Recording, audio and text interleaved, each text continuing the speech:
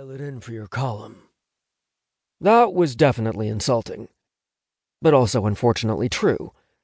Elliot could tell himself that he wrote the best damn grooming and fashion tips on the planet. And maybe he did. But no one actually cared. As much as he hated to admit it, this was his chance to write something that would at least seem like real journalism. Even if it was an interview he was only being sent to do because he was gay. "Hey, listen." Ben leaned closer, lowering his voice. "This is your chance, okay? You're good at this job, and you could do so much more than fill a gap in the publishing schedule. I want to see that. Take the assignment." Elliot considered. On one hand, he didn't know the first thing about hockey, and he also didn't actually care. This was in no way his dream assignment, and he was sure he wasn't the best man for the job. On the other hand, if he did this well, it could mean the chance to do other things. If he could prove he was versatile, they might move him to the technology department or something. If he really showed them what he could do, they might even let him do some actual reporting.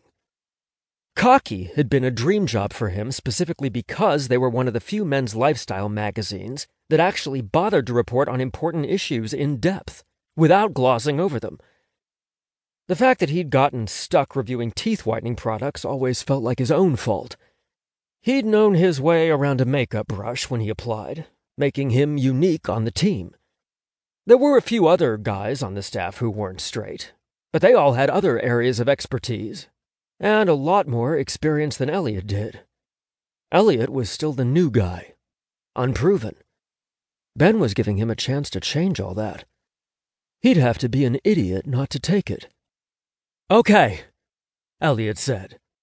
"But I want it on record that I warned you I know nothing about sport." "Duly noted," Ben sat back. "Go contact his manager to set up an appointment. This one's going in the print edition as well, so I need you not to screw it up." Elliot snorted. "But no pressure, right?" "No pressure. Just get it right." "Thanks, boss," Elliot said as he turned to walk away.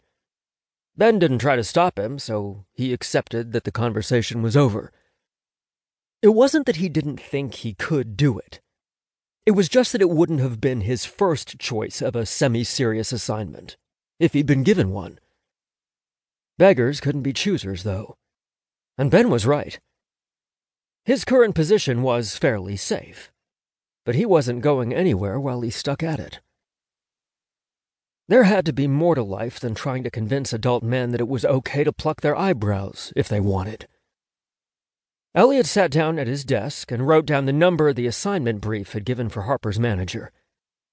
If interviewing a hockey player was his ticket to something bigger, then this was going to be the best damn interview ever published. Chapter 2. The uncomfortable, sick feeling that had been lingering in Danny's stomach all morning spiked when he heard the doorbell ring. It was exactly the same way he felt before every big game, and he'd never gotten used to it.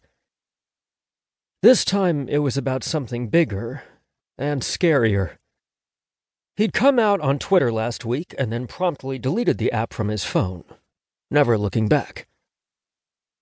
Hiding who he was had been a part of his life for as long as he could remember. Suddenly being out in the open was terrifying. He knew he had to do it, but that didn't make it any easier. Taking a deep breath, he headed to the door to answer it. When he opened it, the man on the other side was not at all what he'd been expecting. From his thick-framed glasses to his artfully scuffed brown wingtips, this guy did not look like a sports reporter. Danny had met maybe 100 over the course of his career, and none of them were this pretty. Behind his glasses, he had the most piercing, clear blue eyes Danny had ever seen. A few strands of dark hair plopped over onto his forehead, the rest of it effortlessly slicked back. Normally, he was a little surprised if a sports reporter had an even shave. This guy was